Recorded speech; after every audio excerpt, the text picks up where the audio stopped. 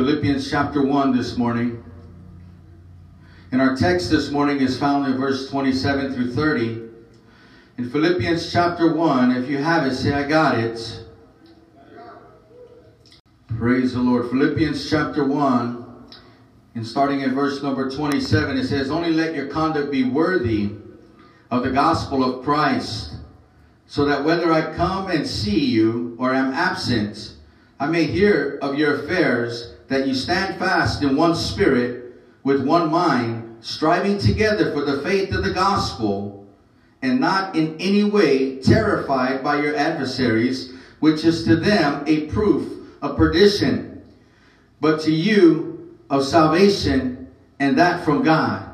For to you it has been granted on behalf of Christ, not only to believe in him, but also to suffer for his sake, having the same conflict which you saw in me, and now here is in me. Let's pray. Father, in the name of Jesus, we thank you today, God, for all that you've done up to this point. But Father, we know we're not done yet, God. You got more in store today for every one of us. I pray, God, that we go after you, God, with no holds barred. And Father, we don't allow the enemy to distract us, God. We come against the tactics of the enemy today. Father, I pray that we would guard our hearts and our minds. And Father, that your word would find residence here in our lives today. Father, we want all that you have in store for us. We're not satisfied. We don't want just some same old Sunday morning service. But we want to sense your power and your presence and your Holy Spirit in this place and all over us, God. Father, minister to us. You know the needs of your people. And Father, you're greater than all those needs combined. You are an all-powerful God. There's no shortage in your power. All power is at our display here today. Let us tap into it and believe that here today. And we ask this, and we're careful to give you all the honor and all the glory in the name of Jesus. Amen and amen. You can go ahead and be seated today. The title of my message briefly is just Essentials to Victory. Essentials to Victory. See, we're never promised a rose garden on earth, regardless of our choice of work or labor or vocation, etc. Because how many guys know life will always have its ups and downs? Come on, I said, how many guys know life will always have its ups and downs, right? It's just sometimes it seems like there's more downs than ups. Or is it just me? Sometimes there's, I don't know what you did, but turn it back. Whatever you did, you turned the monitors completely off. There's more downs. There you go. There's more downs than ups, it seems like, right? Come on, don't get distracted. I just prayed against distractions. Stay with me. We're going somewhere. Just put your seatbelt on. Amen. But how many guys know that in life, it seems like there's a whole lot of downtime where we go down and down and down. And sometimes it's like, man, can a brother, can a sister just get a break? Can I have a little more uptime? You know, can I just get a little break? Can you just breathe on me a little bit, Lord? Can I just touch the hem of your garment? How many guys know what I'm talking about? But there's some essentials that we need to victory. I don't want to live. I refuse. I refuse. Everybody say refuse. I refuse to live in defeat. I refuse to live like I used to live. I refuse to live discouraged and dismayed and defeated and downtrodden and dead spiritually. I refuse to live like I used to live. See, the enemy was able to have me to live like that and pull my strings and you know, kind of dictate and direct my life. But how many guys know that we know better nowadays? Come on, we know that he's a defeated foe. He's under our feet. He literally has no power but the power that we give him. I don't think you hear me today. I think the fumes in here from all the beautiful work that we've done have just kind of, you know, got you a little woozy today. But I said, how many guys know the devil should have took us out when he had a chance? He should have took us out when we were on his side. He should have used some friendly fire and took us out. Because if you're like me, we don't know too much now. We know a little bit more than what we used to know. We know the tricks that he uses. He can't use the same old no more on us no more. But I refuse to live the way that I once lived. I'm not lost and bound no more. I'm not the enemy's puppet no more. He can't tell me to jump and I say how high and just jump. He can't tell me to do this and do that and I'm going to do this, drink this, smoke this, hurt this, cheat here, cheat there. He can't do that to me no more. I've been blood washed, I've been forgiven, I've been set free, and God orders every step that I take. But there's some essentials to victory that Paul the Apostle gives us in our text. But in the book of Job, chapter 14, verse number 1, it says, man born of woman, and I don't care what they say nowadays, but we're all born of woman, amen somebody. Man born of woman is of a few days and full of trouble. Full of trouble. Some of us, I don't know about you, but your name may have been Trouble at one time. We used to say trouble just has a way of following me around. That may be true once in a while, but most of the times we look for trouble. We look for trouble. And sometimes trouble would just find us anyways, because man born of woman, you know, is full of trouble. There's going to be trouble in this life that we live. Whether we're serving God or not, we're going to go through some things. In the book of Ecclesiastes, chapter 2, verse number 23, it reads like this: all his, other words, man's, all his days, his work is pain and grief. Even at night, his mind does not rest. But how many guys know that God is able to give us that peace of mind? God is able to give us that peace that surpasses all understanding. But if we allow the enemy and we allow worry, we allow lack of faith to take control of our lives and our minds, then before you know it, we don't get much rest. But we don't have to live like that no more. We don't have to stay up all night no more.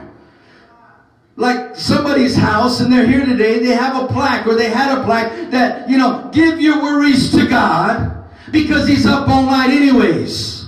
There's no reason for you and I to stay up all night. God is up. He never sleeps nor slumbers. You might as well give your worries to God and let God stay up all night, because he's up all night anyways. Let him deal with those things. And let's get that rest. Anybody need some rest?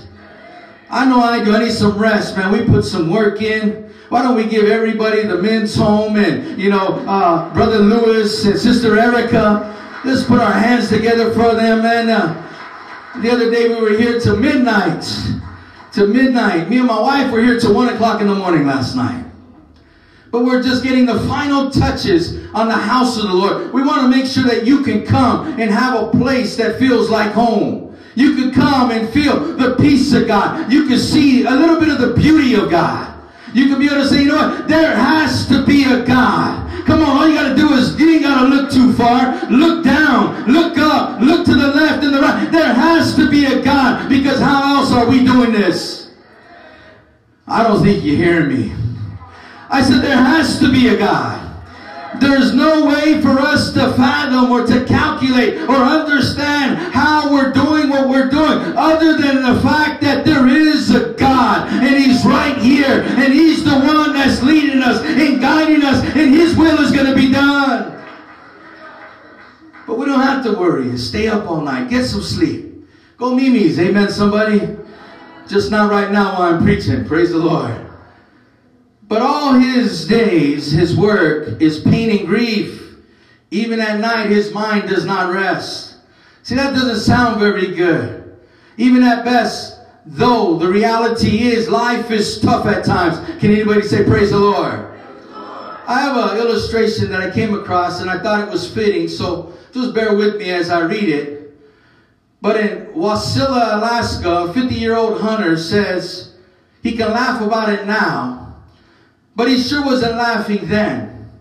Bill Murphy survived an attack by a grizzly bear 1 month while he was hunting on a remote trail in Alaska.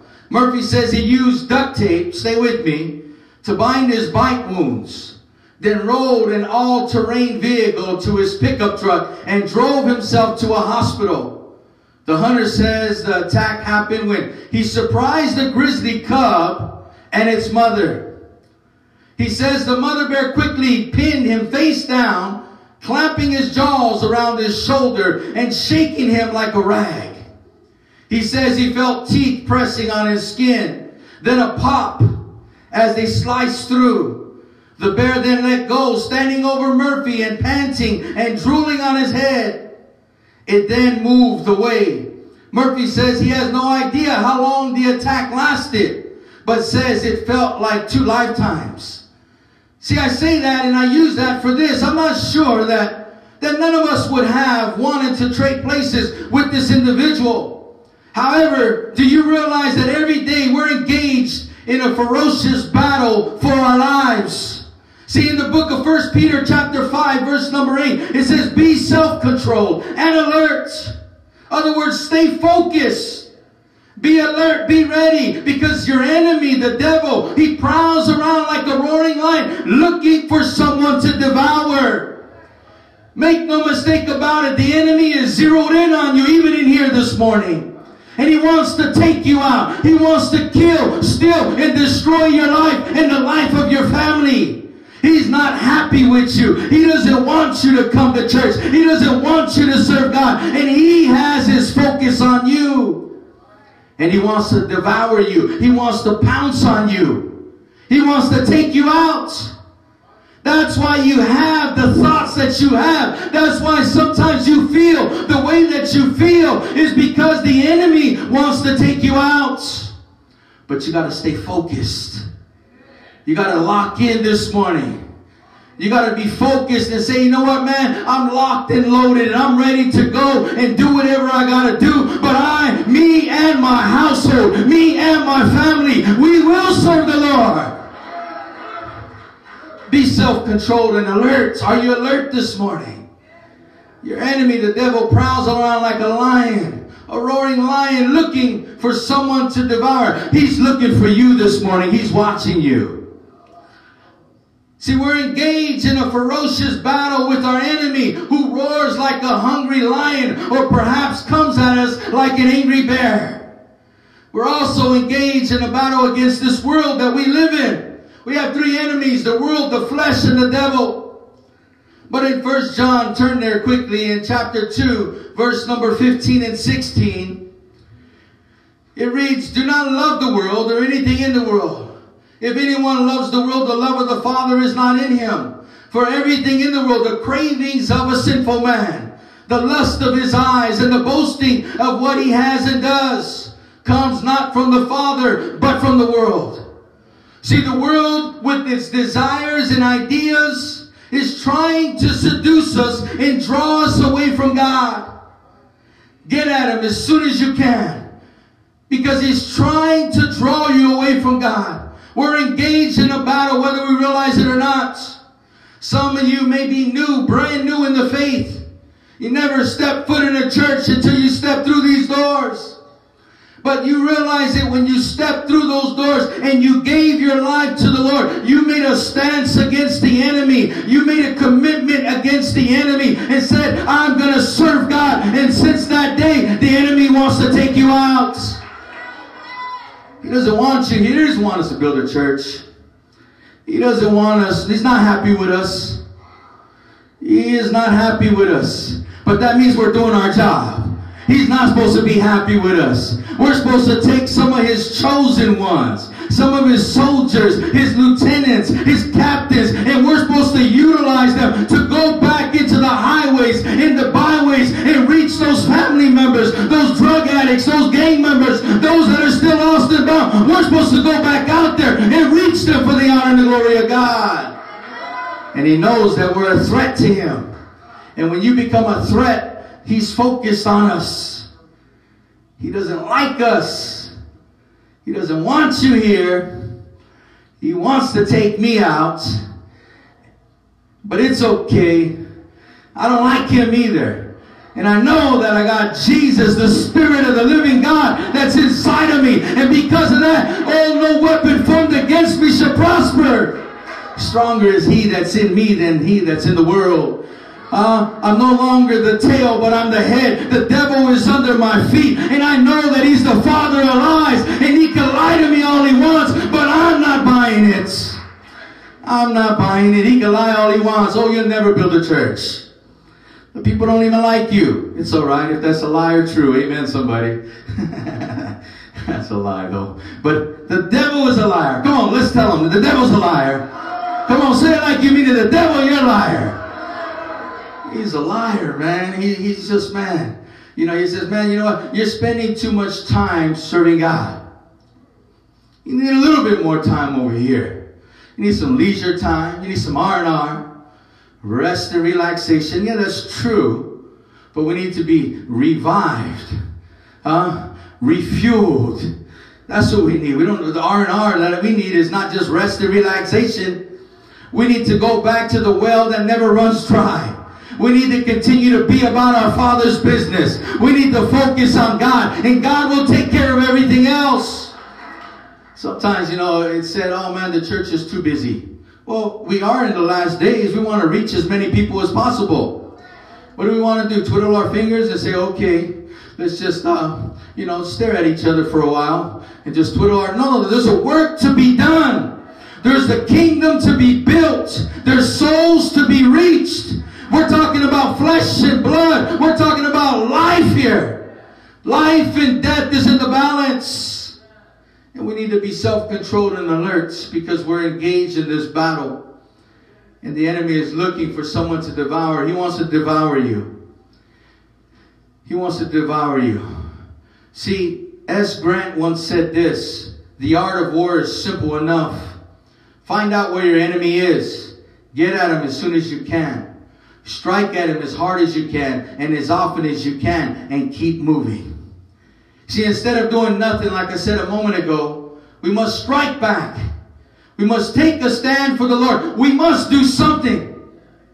It's time that we take our stance. It's time that the men and women of God, the soldiers of the army of the Lord, that we take our place and we rise up and say, not on our watch. We will fight the enemy to the day that we die, because we love those lost people more than that. Our lost family members. Anybody have family members on the way to hell? Anybody got loved ones that, you know, if they were to die this morning, that we know without a doubt that we'll never see them again because they're not going to wake up in glory, then there's too much work that still needs to be done. We don't have time to take a break. We don't have time to say, okay, I'm saved already. I'm on my way to heaven. But what about everybody else? There's still a work that needs to be done. We still got to be about the kingdom business and building the kingdom of God. We got to reach the lost at any cost. There's still work that needs to be done. And where are the workers at this morning? Where are the men and the women of God? Where are the soldiers at that want to reach those that are lost and bound? We got to reach them. We can't just, you know, start taking it easy because we're saved already. And like Alan said, he gained 120 pounds. He's blessed. Amen, somebody. A little over blessed. I'm right there with him, though. I'm blessed too. Amen. But his is 6 years. This took me 20 years. Amen. So I don't know what he's going to look like in another 14 years. Amen. He's not in here. He went for a walk. That's what he gets. Amen. He's exercising. He went for a walk. Amen, somebody. Instead of doing nothing, we must strike back. We must take a stand for the Lord. We must do something. See, in our text, Paul gives us, like I said at the beginning, some essentials for victory in this war against the enemy. The first one is consistency in our living. Consistency in our living. Some of us in this place, that needs to be your word throughout the rest of this year. Consistency. Consistency. Consistency, the definition of that is, you know, constant. It's same. You're dependable. You're reliable. You're going to be here. You know, in spite of what you go through in your marriage, you'll still stick it out. In spite of how wild your kids get, you'll still be there and encourage them. In spite of the person next to you that may just get under your skin a little bit, you're still going to be here. Consistency. Not a fair weather believer. Well, if it gets a little too hot, maybe, you know, I won't go today. If it's too cold out there, if it's a monsoon, I can't go out in the monsoon. If you know, we can't live our lives like that. Thank God that when Jesus was carrying the cross, he didn't say that, oh, this is too difficult. This is too hard. Don't you know, God, that I'm bleeding? Don't you know that I got crowns smashed on my head? Don't you know that they nailed me? They pierced me. They did all this stuff. Don't you know? He was consistency even to this day. In verse 27 of our text, it says, whatever happens. Everybody say whatever. Say it like you mean it. Whatever. Whatever happens, conduct yourselves in a manner worthy of the gospel. Hell or high water. You're still consistent. Your outward circumstances, it doesn't depend. It doesn't matter what's taking place on the outward circumstances, because God is at work on the inside. It's an inside job. Our body's the temple of the Holy Spirit, and the Holy Spirit is at work within our lives. And because of that, we're consistent, we're dependable, we're reliable, we can be counted on, we're committed, we're sold out to the kingdom of God because we're consistent. Consistent in our living. We can't live one way in these four walls and live another way when we're at work. We can't live a certain way when we're in these four walls and live a different way when we're in our own four walls. We can't live one way in these four walls but live a different way when we're outside of these walls. We have to be consistent no matter if we're at school, if we're at work, if we're at home, if we're in the grocery store, if we're at the gas station, if we're in the hospital, wherever we're at, we're consistent because God's at work on the inside. It says, whatever happens, conduct yourselves in a manner worthy of the gospel. See, if you begin to compromise when you're outside of these four walls, what happens is that fortified, that your protection, that covering that's over you, it's already been broken through. The barrier's already been broken through. And because of that opening, because it's already been infiltrated, because of that, the enemy can come in anytime. So that's why we have to be consistent in our living and say, it doesn't matter, man. I love God. The real me is not when I'm here at the church. The real me is wherever I'm at. I'm not one way at the church and a different way at work. I'm not one way at church and a different way when I'm getting a haircut. I'm not one way when I'm serving God and worshiping God in the four walls of the church, and completely different when nobody else is around. Because God is all-knowing. And He's present everywhere. He's omnipresent. He's omniscient. He's all-powerful. He's omnipotent. And He sees everything, and He doesn't even listen to really what we say, but He looks at our hearts. We have to be consistent in our living. Joshua said, choose you this day whom you're going to serve. But as for me and my house, we will serve the Lord. Choose this day. Who are you serving today?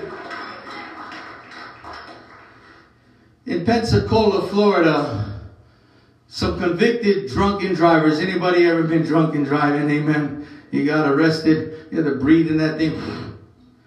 Start up car. Breathe first. Amen.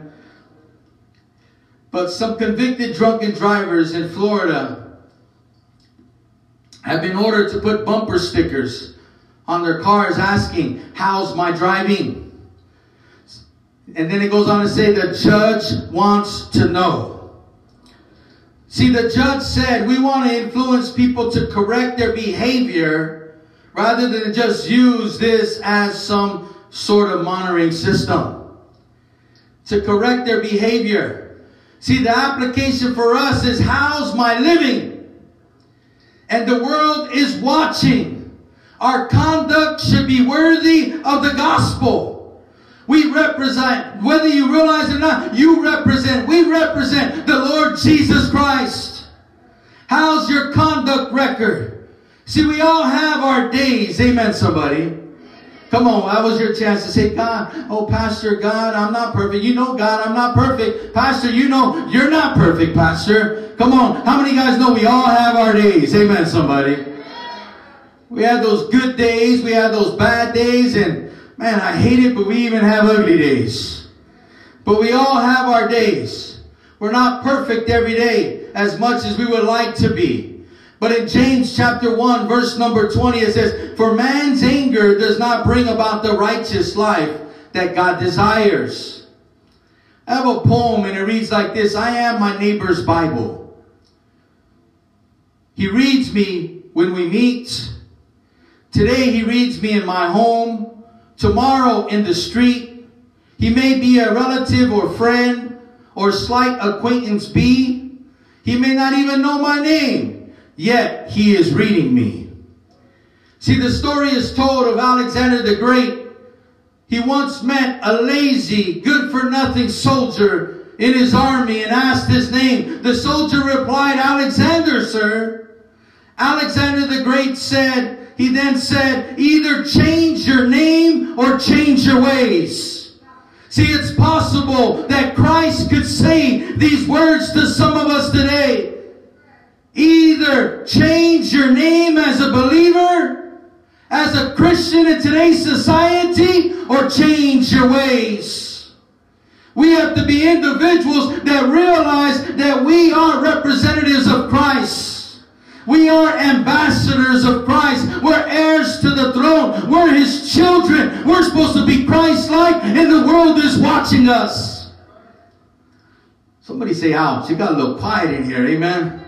I didn't come. Last Sunday was a whole lot of hooting and hollering and jumping and shouting and praise the Lord. Today I came to give you a little something. Amen. But we need to be consistent in our living. Everybody say consistency.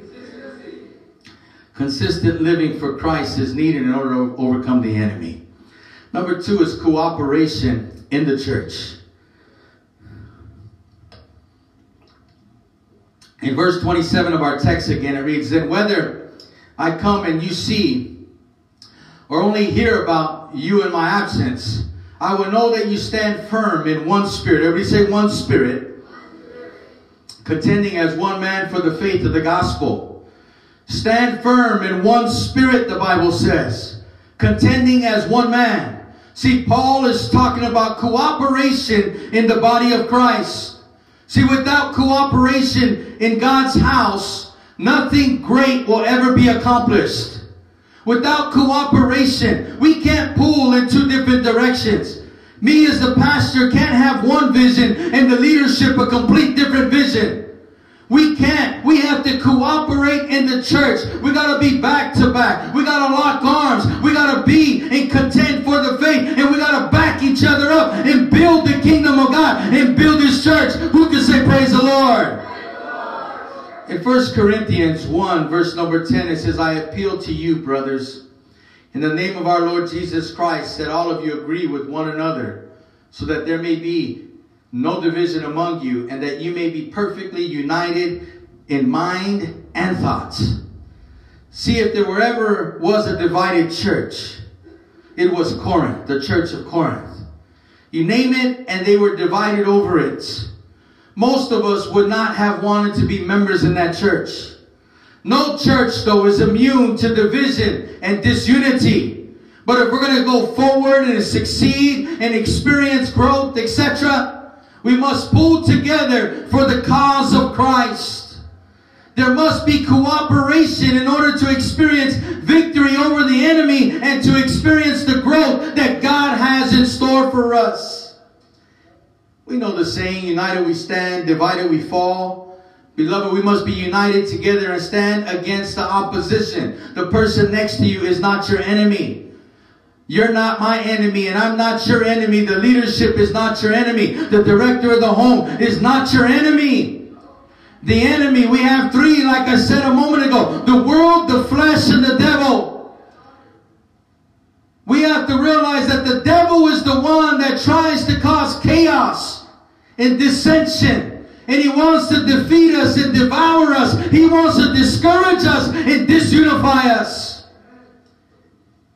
We may not agree on everything, but we certainly agree on Jesus. Right? Come on. If you believe in Jesus this morning, come on. I don't think you hear me. Do you really believe in Jesus? You love Jesus this morning? And we got to come together and we got to lock arms and we got to be back to back and we got to be about our Father's business. And that's to build the kingdom of God. Lastly, quickly, is confident faith in the Lord. We got to have confident faith in the Lord. In verse 28 of our text, it says, without being frightened in any way by those who oppose you. This is a sign to them that they will be destroyed, but that you will be saved, and that by God. See, without being frightened, we must not be afraid of the enemy. I said it last Sunday, I believe. There's nothing to fear but fear itself.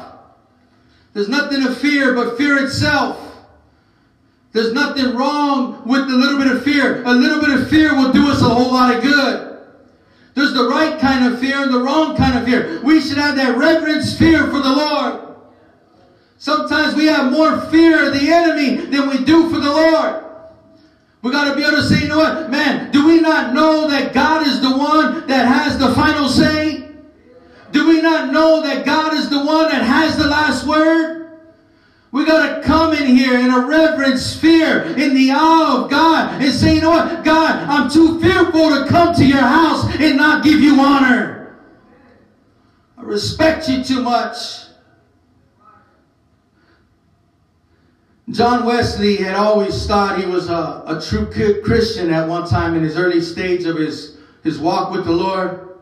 Until one day he was on a ship and he was caught in a terrible storm in the Atlantic Ocean and fear gripped his heart.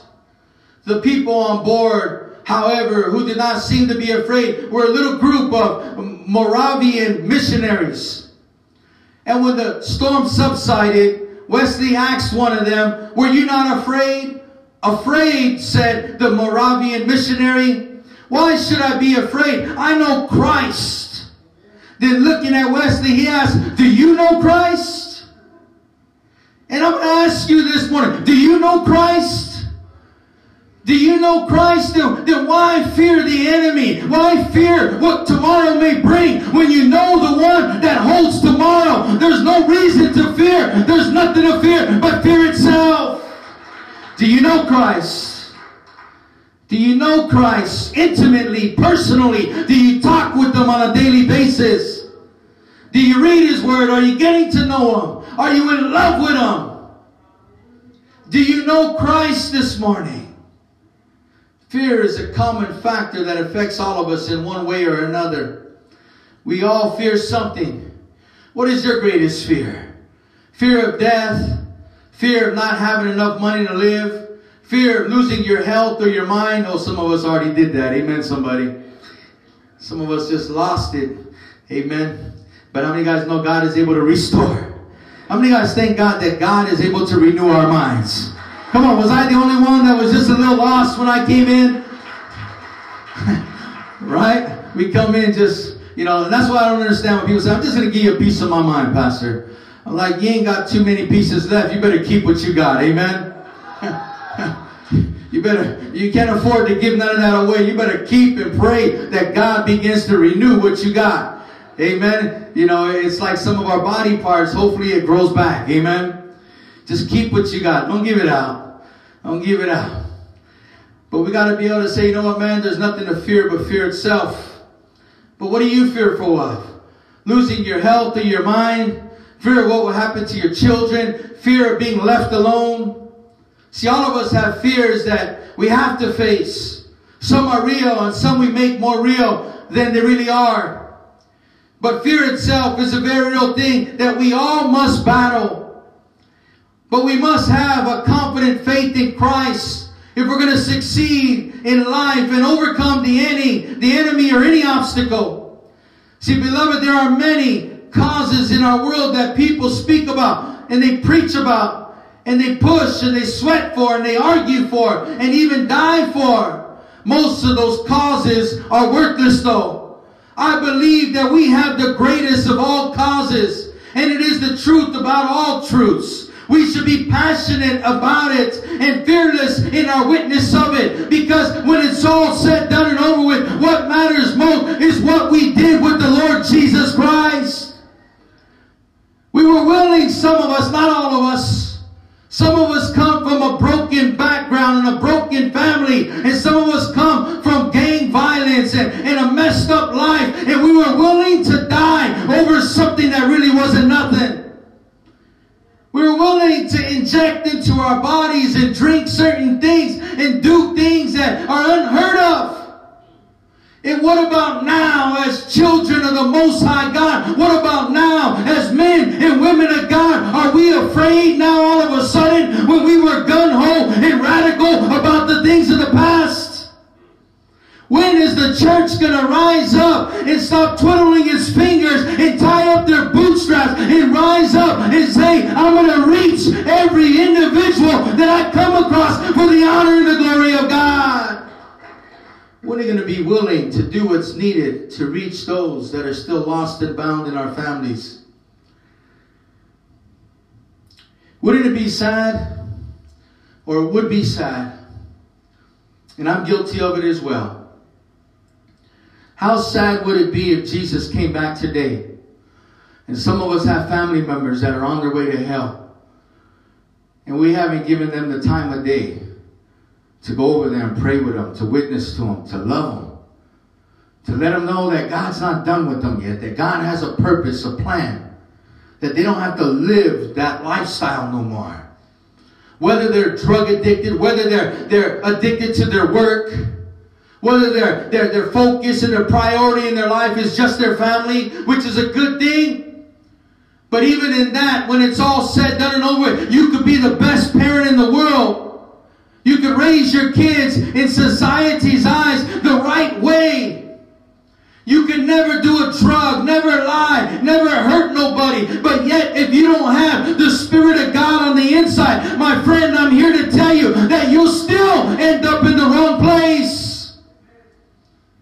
We have family members, and because they're doing good in the eyes of the society, in society's eyes, because they're not bad like some of us used to be, because they're not addicted to a vice or a substance, because they've never been arrested, not even for drinking and driving before, because, they've never been divorced before, because, they sent their kids off to college.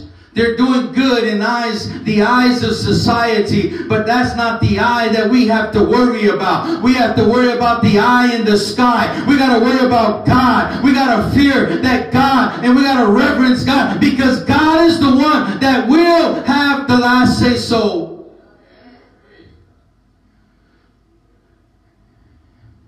And sometimes, if you're saved already, you can't get more saved than you are today. You can love God more. You can be more obedient to God. You can surrender completely to God. You can have God first in your life. But if you're saved and sanctified and set apart by His Spirit, you're already on your way to heaven. But what about those that are on their way to hell? We got to be able to say, you know what, man, I'm not afraid to keep preaching to them. They can cuss me out all they want. They can tell me off all they want. They can call me all the names that they want, all they want. But I will love them all the way to heaven. I will continue to realize that God will have the last word. And if I continue to pray for them all the days of my life, I believe that one day their number will be called. Come on, think about us. Some of us, we were the black sheep of the family. Some of us, we were the outcasts in the family. Some of us, they just disowned us. They kicked us out the family. Get out of here. We don't want you around here. Don't come back. Right? Come on, was it just me? Just you're better off. I remember my mom. I love my mom. She did the best that she could with what she knew.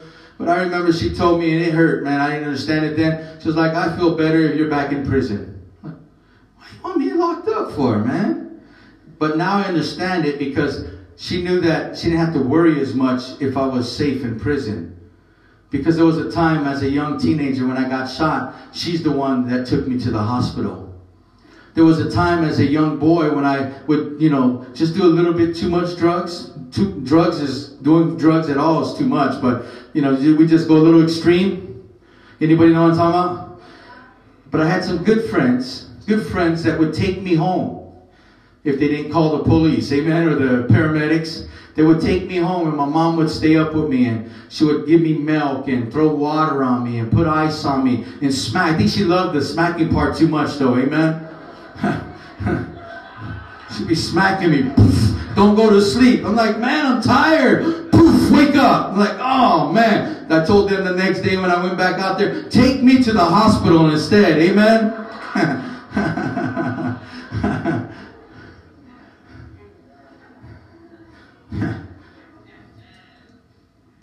But we have to understand that, it doesn't matter the lifestyle that the people come from. That we're all sinners and we're all lost and we're all virtually on our way to hell if we don't have the Spirit of God inside of us. And your family members may be doing good in society's eyes. They may work, hold a 9 to 5. They may have nice vehicles and be buying, not renting houses. They may have never smoked a cigarette before. They didn't even drink a little bit of wine. But if they never accepted and they're not serving the Lord, I'm here to tell you that their good deeds is not going to get them to heaven. And if you're a sanctified, set apart, Spirit-filled believer, it's our responsibility every chance we get to keep watering the seed. First plant the seed and keep watering it. Believing that one day that seed's going to sprout up. That seed will grow. And that they'll be sitting next to me one day. And they'll be broken in the presence of the Lord. And they'll be serving God. And one day, we're just passing through. This is not life.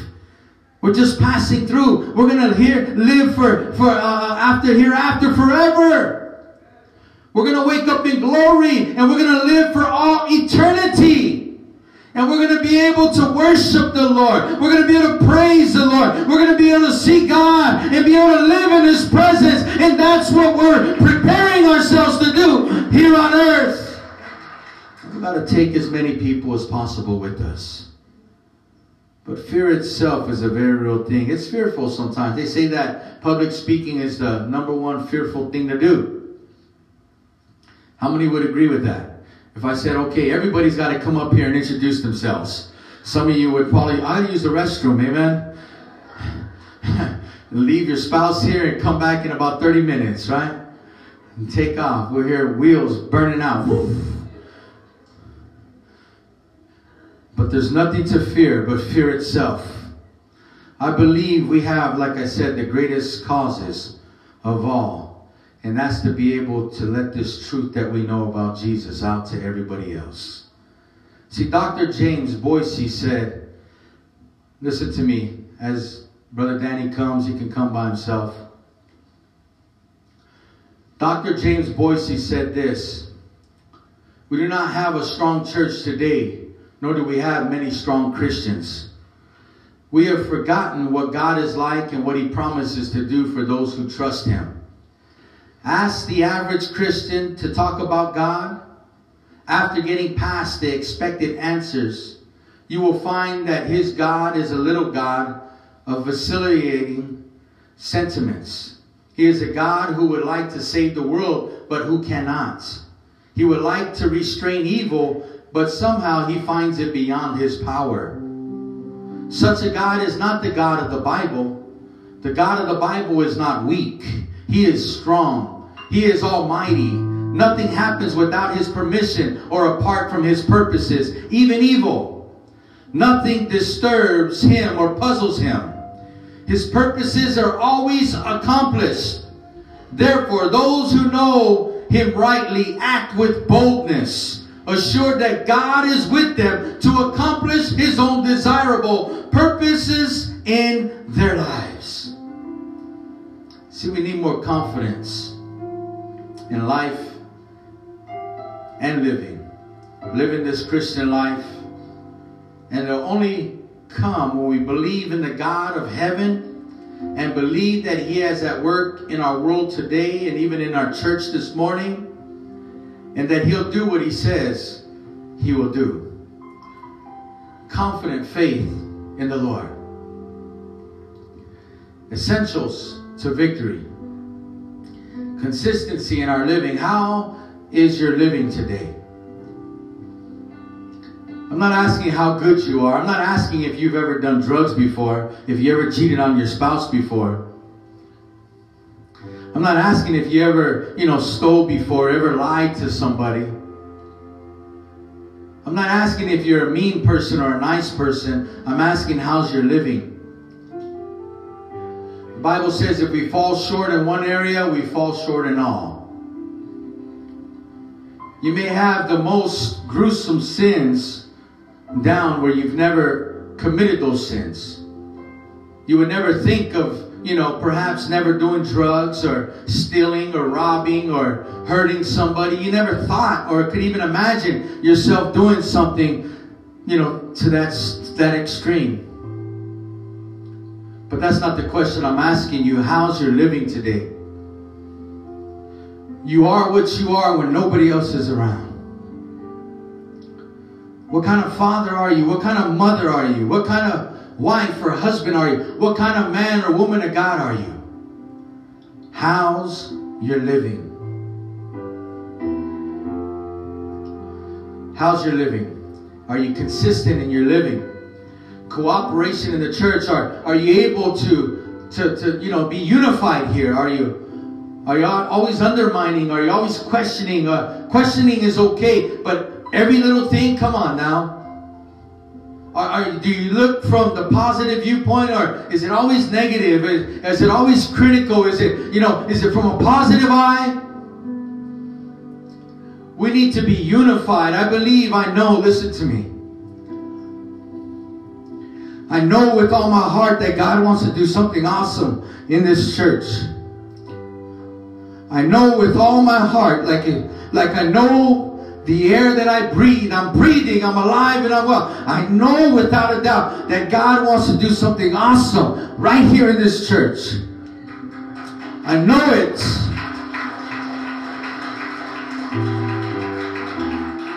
But I also know, hear me now, I also know it's not going to happen unless we're unified. Unless we're one in mind and in spirit. Unless we have the same vision. It's not complicated. It's not difficult. It's the first two greatest commandments. It's to love God and love others. If we continue to love God and love others, the walls of dissension and disunity will come down. The division will have to flee. If we love God and love others, I'm here to tell you that God wants to pour out. He wants to do something awesome. He wants to do the miraculous, but He needs a people that are one. I don't think you hear me. I don't think you believe me. I know it's right there. God has a way of dealing with me. Sometimes I'm not open to my wife like I should be. Sometimes I'm not open to my kids like I should be. Sometimes I'm not open even to my pastor like I should be. But when that happens, God has a way of getting His message across. And He's been showing me. And He's been dealing with me. And He's been telling me, if we continue to just love Him, put all our differences aside. Yes, in our human nature, we're fallible beings. We're not perfect. If you're looking for a perfect pastor, if you're looking for a perfect church, you're in the wrong place. And you're never going to find it. Just like you're never going to be perfect. But if you're looking for a place,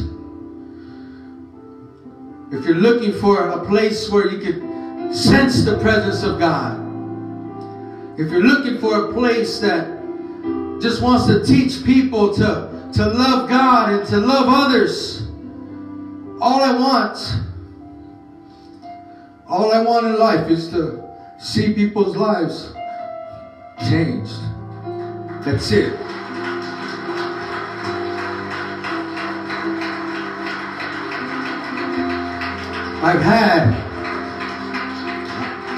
I've had nice things, and I still got nice things.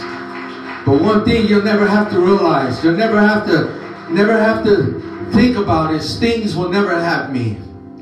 I'm not in this. If I was trying to get money, this is not the business to be in. Come on, look around us, amen? This is not the business to be in. But I'm in this because there's nothing more rewarding to see families restored, to see gang members set free, convicts set free, drug addicts delivered. Come on, if you fit in that category, there's nothing more rewarding. You can't put a price tag.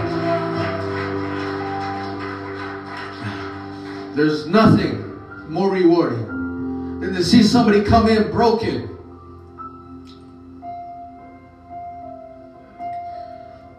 And they come in and you know that everybody's giving up on them. You know that life has given up on them. Family has given up on them. They've even given up on themselves. Society's given up on them. The system has given up on them. But they come in here and they're broken and they're like, you know what, man, this is my last resort. I'm at the end of myself. God, if you don't show up, if you don't do something, I don't even know if I want to live no more. And you can sense it. If you're a man or a woman of God, you can sense when people come in like that. And then you see them and you pray with them, you encourage them, you lead them to the Lord. And then they come back and you see them, they start worshiping God. They start coming to the altar. They start building a relationship with God. And then you see life in them all of a sudden. They're able to smile. They're able, to be broken in the presence of God. And they're able to jump and shout and praise God. Then you see them. They're excited. They're in love with God. They got something new and they want to show it all off. They got this new relationship with God. And they go and they tell everybody. They tell their family. And the next thing you see is their family's coming. The next thing you see, they got more family coming. And they got more family coming in. They bring this excitement to work. They bring this excitement to school. And everywhere they go, they're just being a good testimony of what God is able to do. And that's the reward of what we do. Our treasures are not here on earth. They're in heaven. If you want treasures here on earth, this is not the way to get them. God will provide all your needs. And He knows what you can handle. And when you get a strong relationship with God and He knows that you're faithful in the little, then He'll begin to pour out more. And He knows you'll be faithful with much. And if you're able to handle it, He'll give you that. But this is not the place for that. This is a place where you have the greatest feeling. There's no drug, there's no alcohol, there's no sex, excuse the terminology, that will give you a better feeling than what God is able to give you. I'm telling you, I'm telling you, I'm telling you. Consistency in our living, cooperation in the church, and confident faith in the Lord. Why don't we all stand?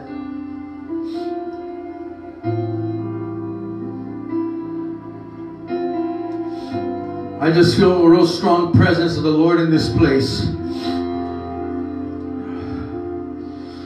I don't know where you're at. I don't know how your living is. I don't know how your cooperation is. I don't know these things. I don't know where you're at. But I do know that God is in this place. He's in this place. He's in this place. Got to be confident of knowing that fact that He's in this place. And what I'm going to do, I'm just going to have you do it from your seat. If you say, you know what, man, I want to surrender my life completely to the Lord, just lift your hands. I want to say, you know what, man, I want Jesus. I want more of Jesus. Just lift your hands. All those hands that are lifted, just repeat this prayer. Say, dear Jesus, I come before you right now. Father, I've sinned, and I ask that you forgive me. I believe you died on that cross, but most importantly, you rose on the third day. I pray and I ask that you would resurrect me here this morning, that from this day on, I would serve you, I would love you, and do all you've called me to do. I accept you, and I commit my life to you. In the name of Jesus. Amen and amen. These altars are open if you want to come and spend a few moments with the Lord.